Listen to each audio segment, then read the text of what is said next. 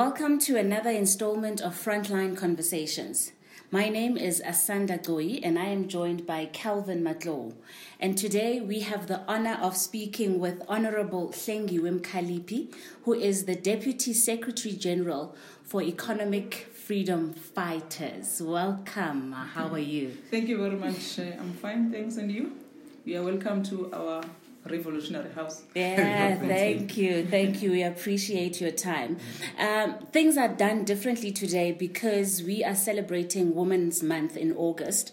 So for the rest of August, myself and Calvin will be speaking to a few very influential women in the political space just to find out their thoughts on the role that women play in South Africa and specifically in the public policy space. So Honorable Hlengiwe Mkhaliphi will be speaking to us about some of the challenges that women face in Parliament, in public policy and various spheres in the South African context. So just for those listeners who don't know who you are, can you just give us a brief overview of who Hlengiwe Mkhaliphi is? Hlengiwe Mkhaliphi is an activist.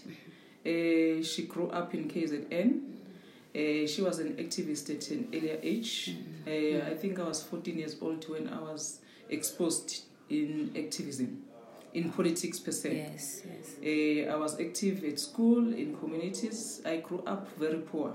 So I was conscientized very early in terms of the material conditions around me, poverty, because I was swimming in a pool of poverty, as I was raised by a single parent who was a domestic worker by the time. And then, the material conditions is the one that makes me to join the politics by the time.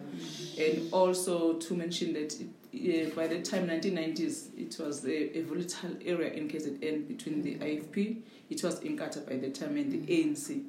So each and every weekend, we bury our own comrades every day. So that way I was much involved. At school, we were affected by a number of things. For instance, school fees, uniforms. So we had to go and mobilize our students in order to fight the authority of the school by the time. So I never look back. In 2001, I was elected as a ward councillor. I think I was 27 years old. And I played my role. And then fast forward, after that, we fought with ANC, SSCP. They expelled me. I never give up because I believe in the cause.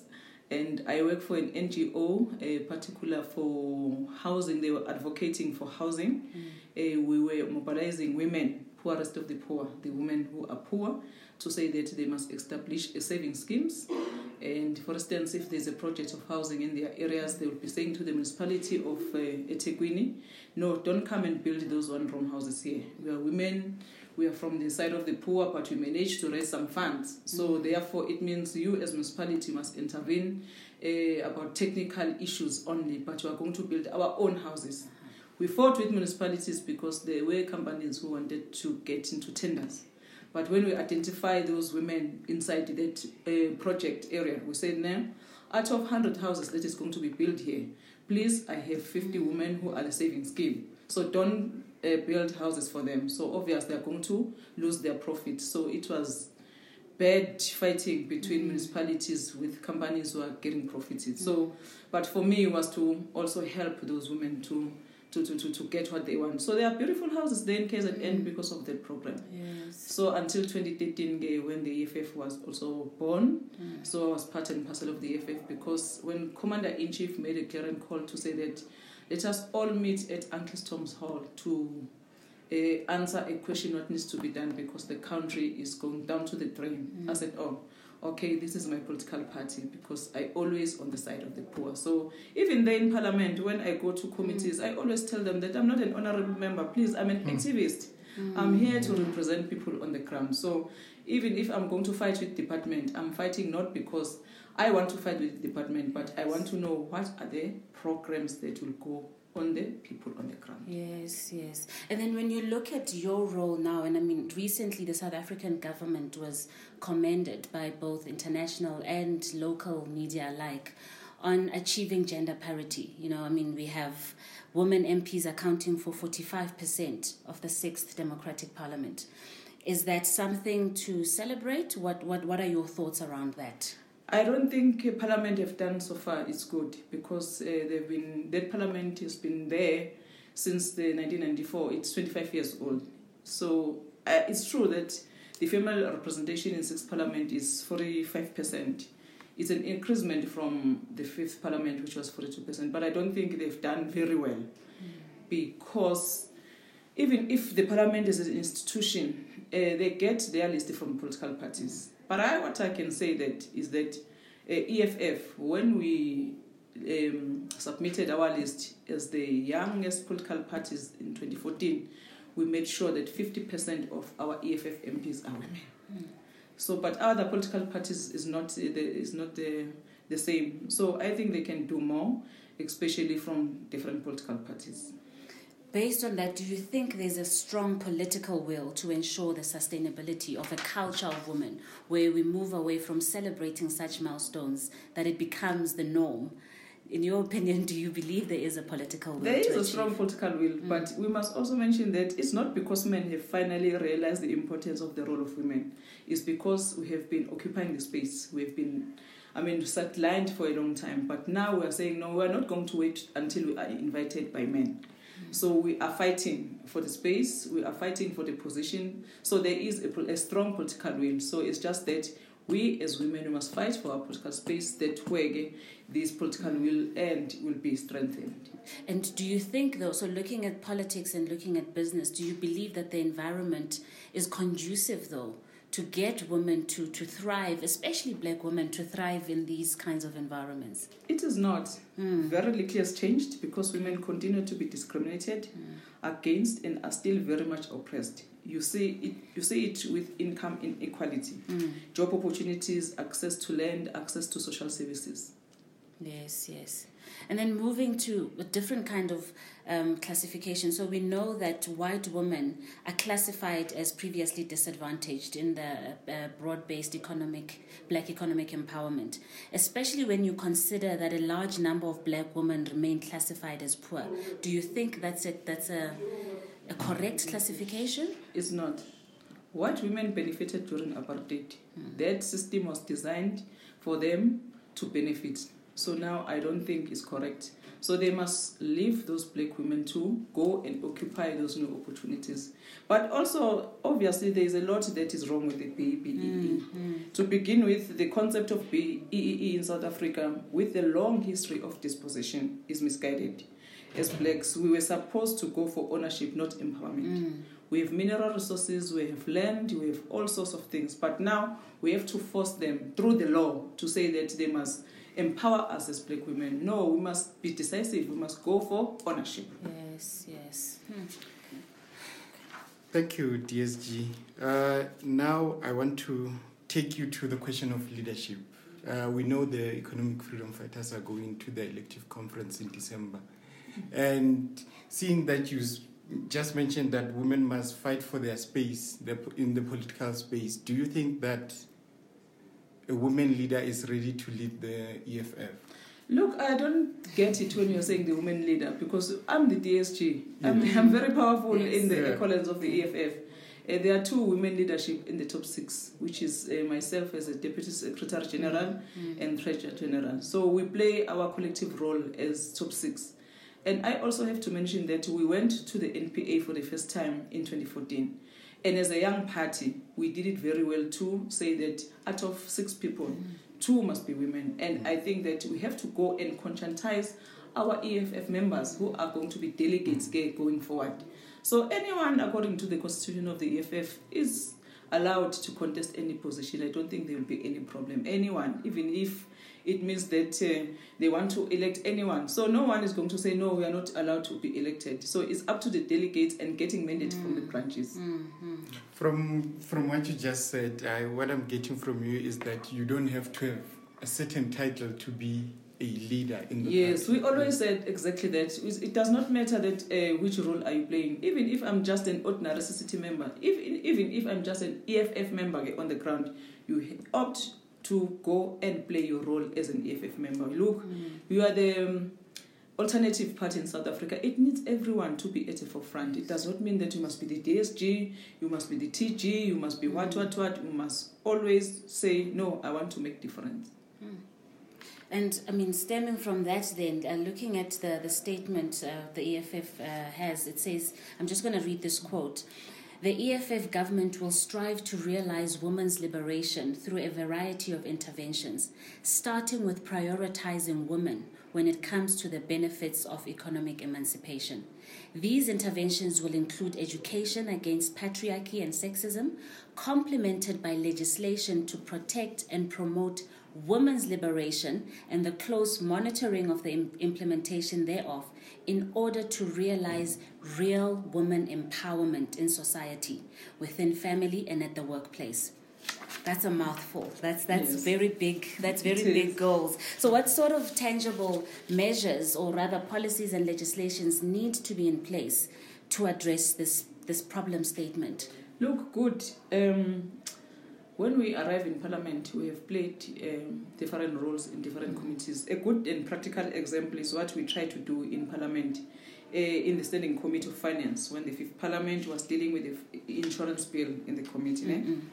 As the EFF, we said that insurance companies, right, must be forced to have something like 30% women shareholders and 50% women in managerial position to qualify for insurance license. Mm-hmm. When we're doing that bill in the Finance Committee. So we said, no, let us just make sure that in order to empower our women out there, the insurance, instead of getting a license, 30% must be shareholders, 50% they must be there in a position of power. But unfortunately, it was rejected by the ANC. So we are still going to push for this progressive proposal in Parliament. And we say that we must legislate the number of women who must benefit from employment, and when government procure goods and services from the private sector, we must stay away from the charters because they have proved to be useless, because you are basically asking them to be volunteers.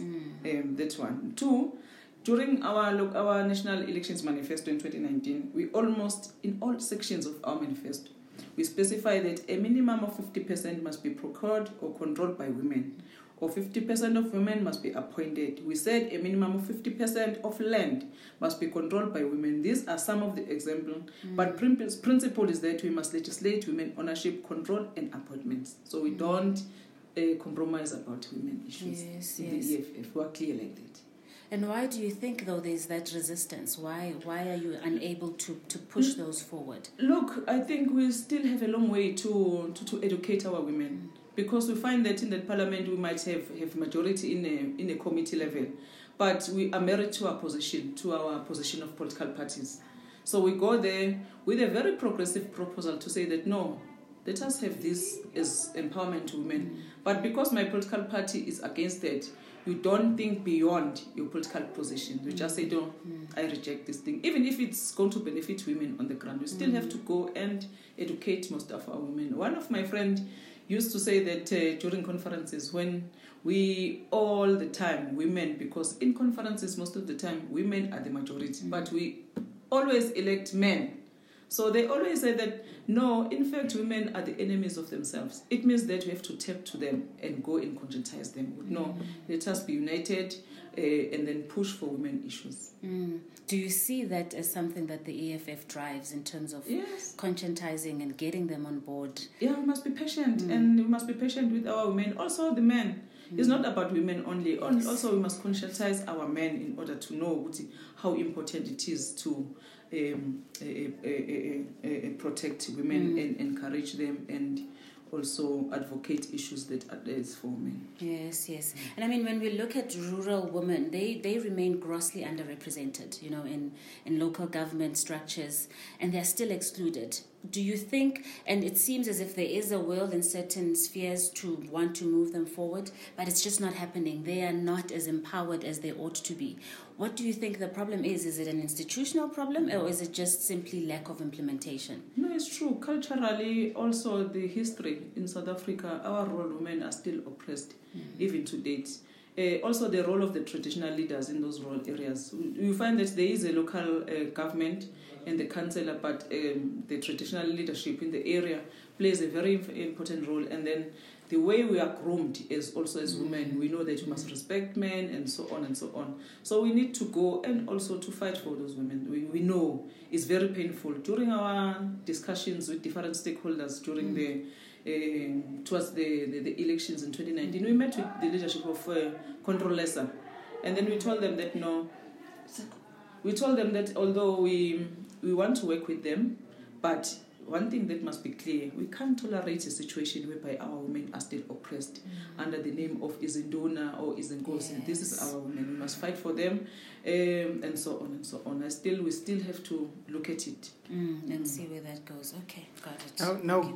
Going into the disempowerment or the issue of women still being disempowered. Now there are a lot of socio-economic challenges that we face as a country, and women bear the most brunt of those challenges. So on education, we know the buzzword now is 4IR, the Fourth Industrial Revolution. And seeing the challenges that we face as a country, do you think it's right to be talking about 4IR now? And as the EFF, seeing that you had mentioned that South African education system is not well positioned to respond to 4IR, what do you propose in place? What do you think we should do to respond to the digitization of the global economy? Well, we belong to a global world, so we can't run away from that fact. But as you put it out, that we always said as EFF, we have to revisit the whole system of education. But doing that, because we know that the generation now, the current generation, which is our young and young people, they must be provided with gadgets in order to be able to be equipped in order to go to have access to internet. But we must not also forget that we have a rate of unemployment in South Africa is too high. So the moment we run with this new system, we must not forget that we still have to address the issue of unemployment. So the labor absorptive growth we must also take into consideration. But coming back exactly to your question, I want just to say that in South Africa, wants to realize that the benefit of Fourth Industrial Revolution and prepare its children for the economy and jobs of the future. There is a need to be changes in the education system, starting at the foundation, which is a basic education. Currently, our basic education system is not even able to get basic such as toilets. We can't. You know the issue in the Eastern Cape. If you go to Eastern Cape and then see those structures whereby the basic education are providing education, it's a nightmare. And you don't even know how a parent of the child sleep at night when you see his or her children going under the structure. Well, the statistics in 2018 also said we had over 14,000 schools without internet connectivity and 15,000 schools without computer labs. And it's very painful. When I was doing my constituency work, unfortunately, the deputy minister is no longer the deputy minister. I identified some of the schools in KZN where I grew up. And then I took him, I said, because you are the deputy minister, let us go with you so you can understand when, as the EFF, when we stand up in parliament saying that, but the department is failing dismally to address such issues, basic needs. We went to a high school and then we go to a boardroom with the school governing bodies, with all our representatives. And then we ask them, what do you have in the school? Which intervention that you will need from the side of the department? They talk beautiful. No, we have a library here. We have something. And then I said, no, let us go and do the walkabout. Only to find out there's no library. And all books have been, it's a mess. They have some computers, but they don't have internet. I'm talking about the only high school that is there in that ward. But when you go to a boardroom with them, they said, no, we have a library, we have computer lab here. But it's a high school. Those people are at a level of matric. So you ask yourself, if this place is also, characterized by poverty, from here, where to? And the principal is lying to us. I don't know, he's covering to say there's... But where is the library? So there's a long way to go. I think that the department must revisit the whole system. It's good to equip our children, but they don't have a capacity. So that's why we always say as parliamentarians, as EFF, this department must be well funded. It's underfunded. So therefore, don't you think it's premature to be talking about digitization, 4IR, before we can get the basics right, such as infrastructure, such as internet connectivity in rural areas? My take is that we have to do it parallel, because we can't be saying to a grade 5 student, please, if you're at school now, so don't get supported through those gadgets. It's going to be unfair, because this child is going to get out of the classroom and then without anything. So at the same time, but the basic education, they must get it right. Get it right in such a way that all people move in one direction. It's a problem. It's a problem. So not just education, health. Health is a problem. And the EFF has declared that 2018 is the year of public health. This is following numerous complaints from members of the public on the treatment they're getting at public hospitals and public clinics. To what extent do you think the National Insurance Bill would address these issues and ensure equitable access to healthcare in the country? Well, let me just cover this one into aspect. Yes, we declare it was 2017. 2017. Yes, we declare 2017 as the year of public health. Yes, we even established an office here in the EFF to say that let us get all other people who are having problems with the clinics, hospitals, then let us see how to intervene. We have a dedicated person here in the EFF. Yes. You won't believe how many emails, how many calls we get from the ordinary people on the ground. So therefore, we always also said that department has collapsed. I'm sure we also had an influence on who must become the new minister, because that minister was not helping at all. There was no vision. So it has collapsed. Whenever you go to a public hospital, you find something that it's very painful, even if we talk to today. But we say to our public representatives, our councillors, they must go and expose them and try to intervene in one way or another. Coming to the NHI bill, is not going to address anything, according to us. And we have rejected that bill in Parliament. We see it as another way in which a private sector is going to tap into government pockets as EFF. South Africa does not need a state-sponsored medical aid. What they are attempting to do with the NHI is like what the ANC did with the infrastructure that was built by the apartheid state. The infrastructure was meant for few minority. Instead of building new roads, new schools, new clinics, hospitals, sport facilities, etc., they said we must all use the existing infrastructure. It didn't help us. So it means that ANC is still thinking inside the box.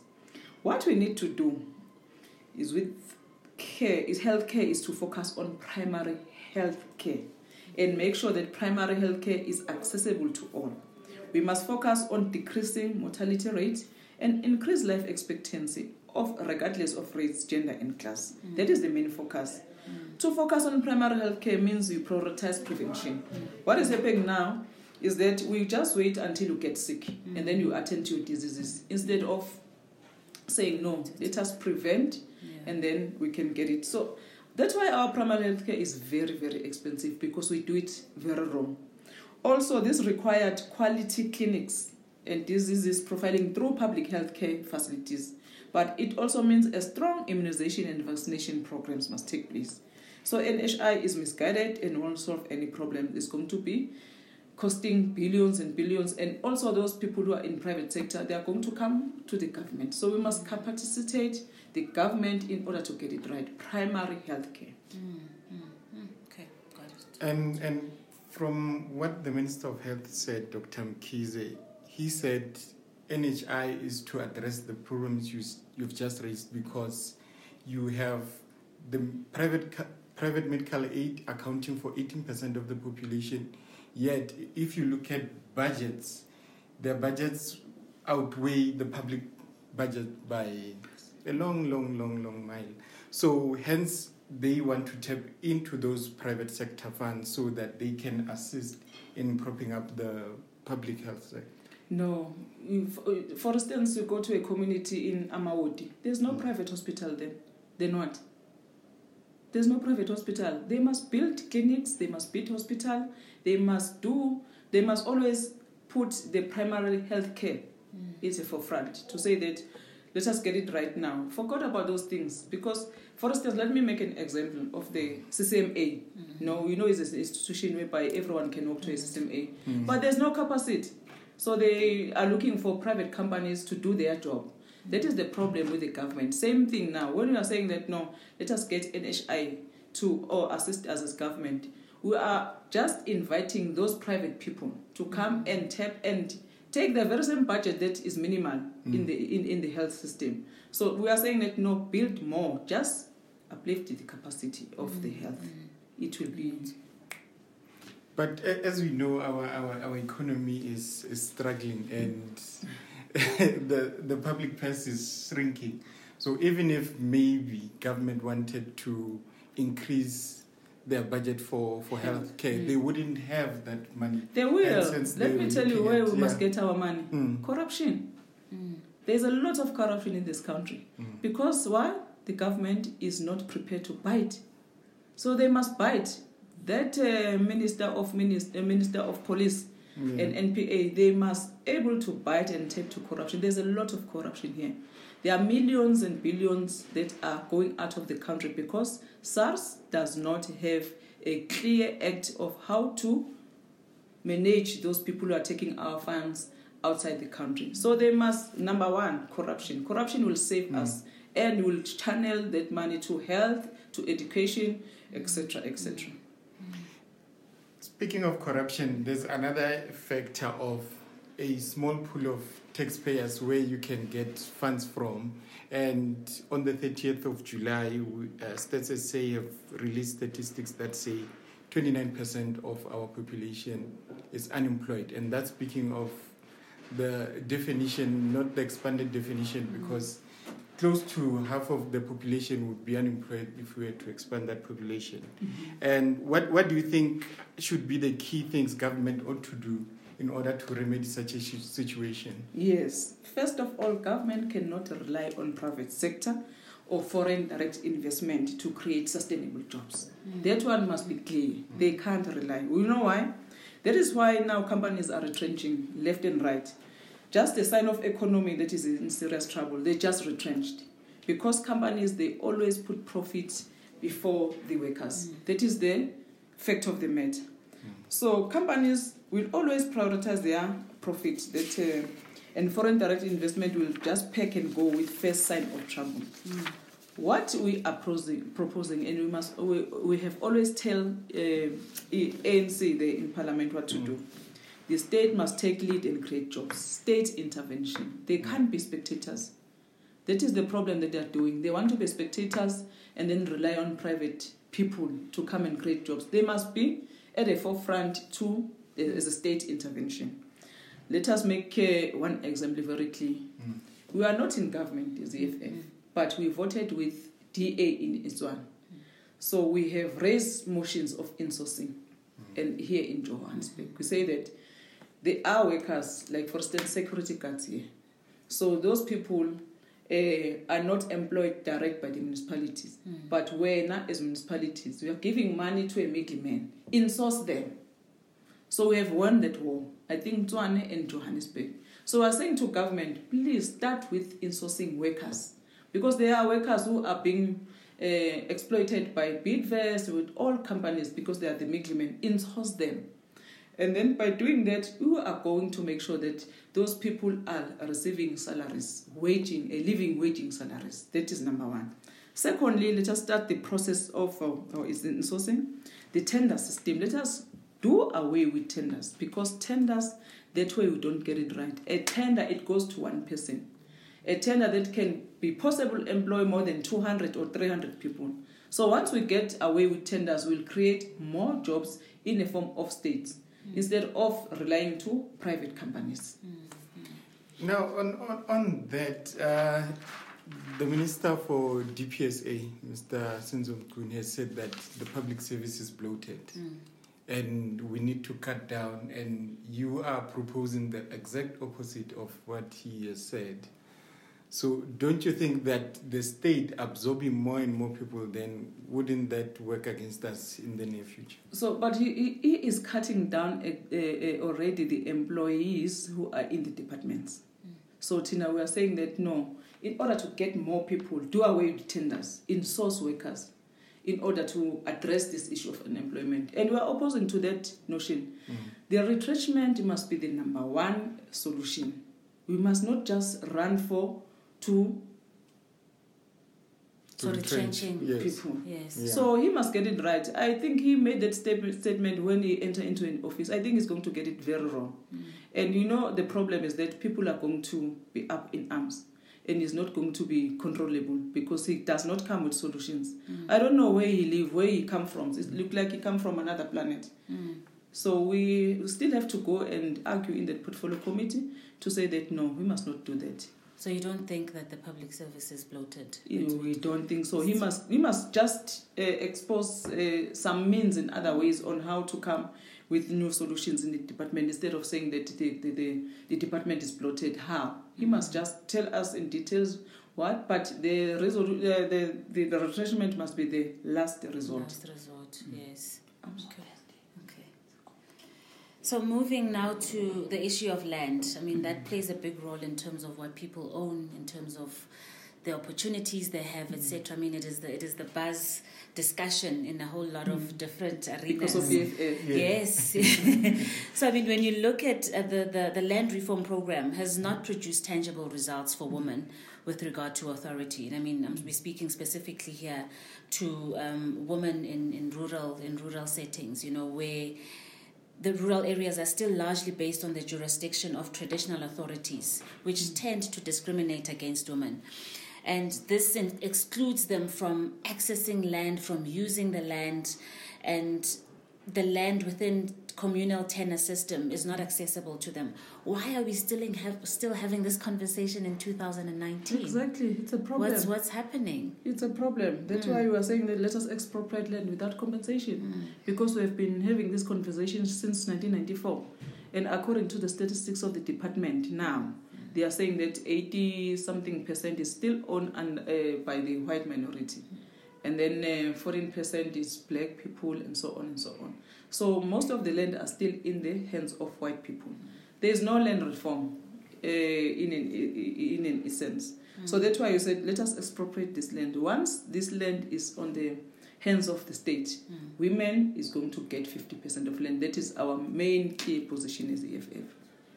Okay, so you plan to support the ownership of land of women by giving them 50%. Giving them 50% of the land. Yes. Okay. Yes, they must get 50%. By the way, women are the one who are working the land, so they deserve it.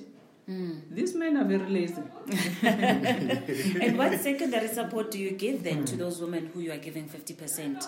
No, we are saying that through the state bank, we have also said in Parliament that we must establish a state bank. So without a state bank, there is nothing that can be achieved. So the state bank, that way our women are able to apply for funding, and then they're going to be assisted. And where are you on that state bank? On the state bank, I think we are having a progress in terms of Parliament, because we are the one who have pushed that in Parliament. I think we are getting support from other political parties. But now we have to concentrate on this thing of land expropriation, which was a motion that was put by the EFF in the last Parliament, and we just revived the ad hoc committee recently before the recess. Okay. So we have to balance the two. Yes. Once we manage to change the Constitution, because Section 25 of the Constitution does not allow the expropriation without compensation. That is our main focus. So we are hoping that ANC is not going to change their mind. Yes. And then we can be moving forward. Okay, all right. Okay. Then you, Mrs. Mkhaliphi, as a legislator, you and your colleagues, you are responsible for making laws that should be addressing issues that are related to women. And from our conversation so far, you are well versed on issues affecting women in South Africa. Now, I know the EFF has introduced a number of private members' bill, yes, to try and address a number of issues. And can you tell us what other means you have tried to use to put women's issues on the forefront, especially in Parliament? Yes, as I mentioned earlier on, when we were doing that insurance bill in the Finance Committee, we proposed that 30% shareholders must be women and 50% in the those managerial position must be women. So we are trying to intervene in all sort of in terms of committee levels, whereby there is, for instance, in Home Affairs, I remember they came and presented their organogram in the last Parliament, and then we said, okay, tell us, for instance, in the Department of Home Affairs, there is only one DG. Okay, so it means everyone who wants to become the DG must apply. But how many DGs do we have? Okay, we have 10 DGs. Okay, after 10 DGs, how many women? Oh, is acting is professional. I said, no, go back as the department and make sure that there is a policy that is very clear. Out of 10 DGs, 5 of those DGs must be women. So we are intervening like that, but it's not a deliberate that we didn't introduce the bills. It's just that we wanted something that is achievable. Okay. Now we have a number of MPs. We are going to tap into that one and identify those bills that are going straight to achievement of women. And on the increased number, you're still a minority compared to the ruling party. Do you think there's buy-in from the ruling party, your colleagues from the ruling party, in terms of advancing women's issues? Well, we're a minority, I agree. Yes. But it means that we must do your work as a member of parliament. Expropriation of land without compensation, it was introduced by us. Yeah. It depends how you play your politics. We put them in a corner. They are the majority, but they were not prepared, to talk about this thing of land. When you started here, you mentioned that this issue of land is a talk in town now. It's because of the EFF. It does not mean that you must be a majority. You must go and persuade them. And then you must play your politics very, very correct and able to swing them, for instance, on this issue of land expropriation. So all of our bills that were introduced in Parliament, I don't think they're rejected to them completely. It's just that it needs persuasion. Like, for instance, 24 hours clinic. Who is a person who is, clear on his or her upstairs who can reject 2 24-hour clinics? Because it means that at 8 p.m. when someone is injured, he can't access the clinic. So that's why we want a 24 hours clinic. And also it means that it's creation of job. It's just that you have to go and talk to them politically. Listen, you can't reject on this thing. It's going to help our society. So we persuade them in such a way that they also agree with us, except that they still have their own position as the FF. I was about to ask to ask that, are they persuadable, seeing that they have to follow the party position? Yeah, it depends on the 5th Parliament. Towards from the beginning, they were very difficult. I don't want to lie. They were very difficult until we exposed them. And then they went to their conference in 2017. They took the very same resolution. That's why this thing of land expropriation motion, we have put it before. They reject it completely. And then we push. And then we galvanize our support, we mobilize people. And then people, they said, no, we want our land. So they saw it, if they continue being difficult, they are going to be rejected towards 2019 elections. They went to their conference in 2017. And then they said, no, this is our resolution as ANC now in the NASREC. Then we said, okay, let us prove it to you. Then when we opened Parliament, we put it again. We said, this time is a resolution.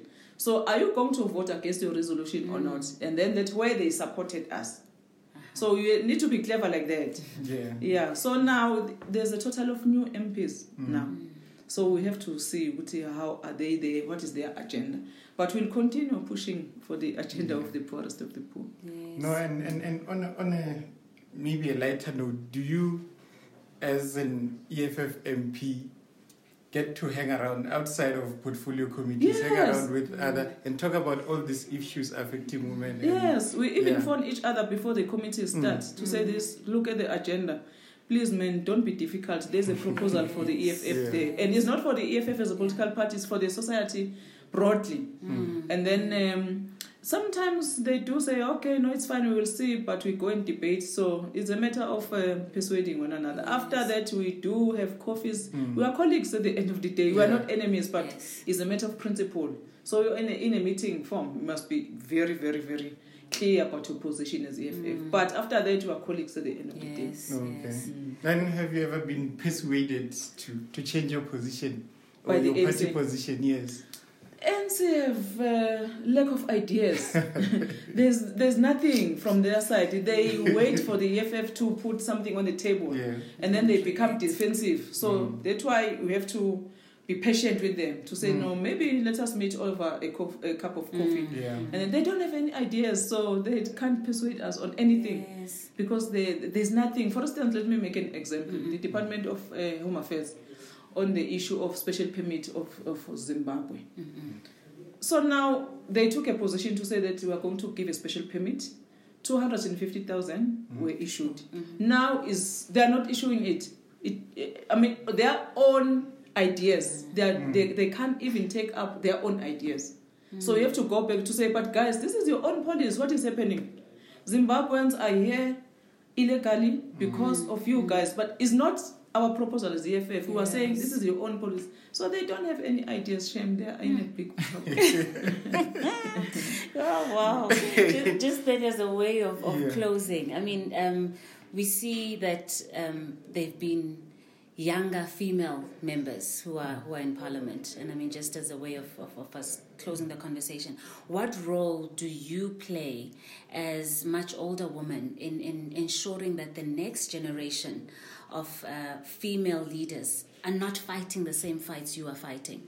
That we don't want to be talking about land, 5 years from now. So how are you empowering those in Parliament, in business, etc., but also communities, young people, to take the fight and do what needs to be done? Let me tell you one thing. We learn a lot from these youngsters as old people. They also identify some gaps, saying that you guys who didn't manage to fight and so on and so on. So we sit down with them to say that, no, listen, we are old. You must take up the baton. So you must also do your own homework and then come and teach us. So we are prepared also because we have experience now. We have been there before them. So they come in to learn the terrain in Parliament, but they come with fresh ideas.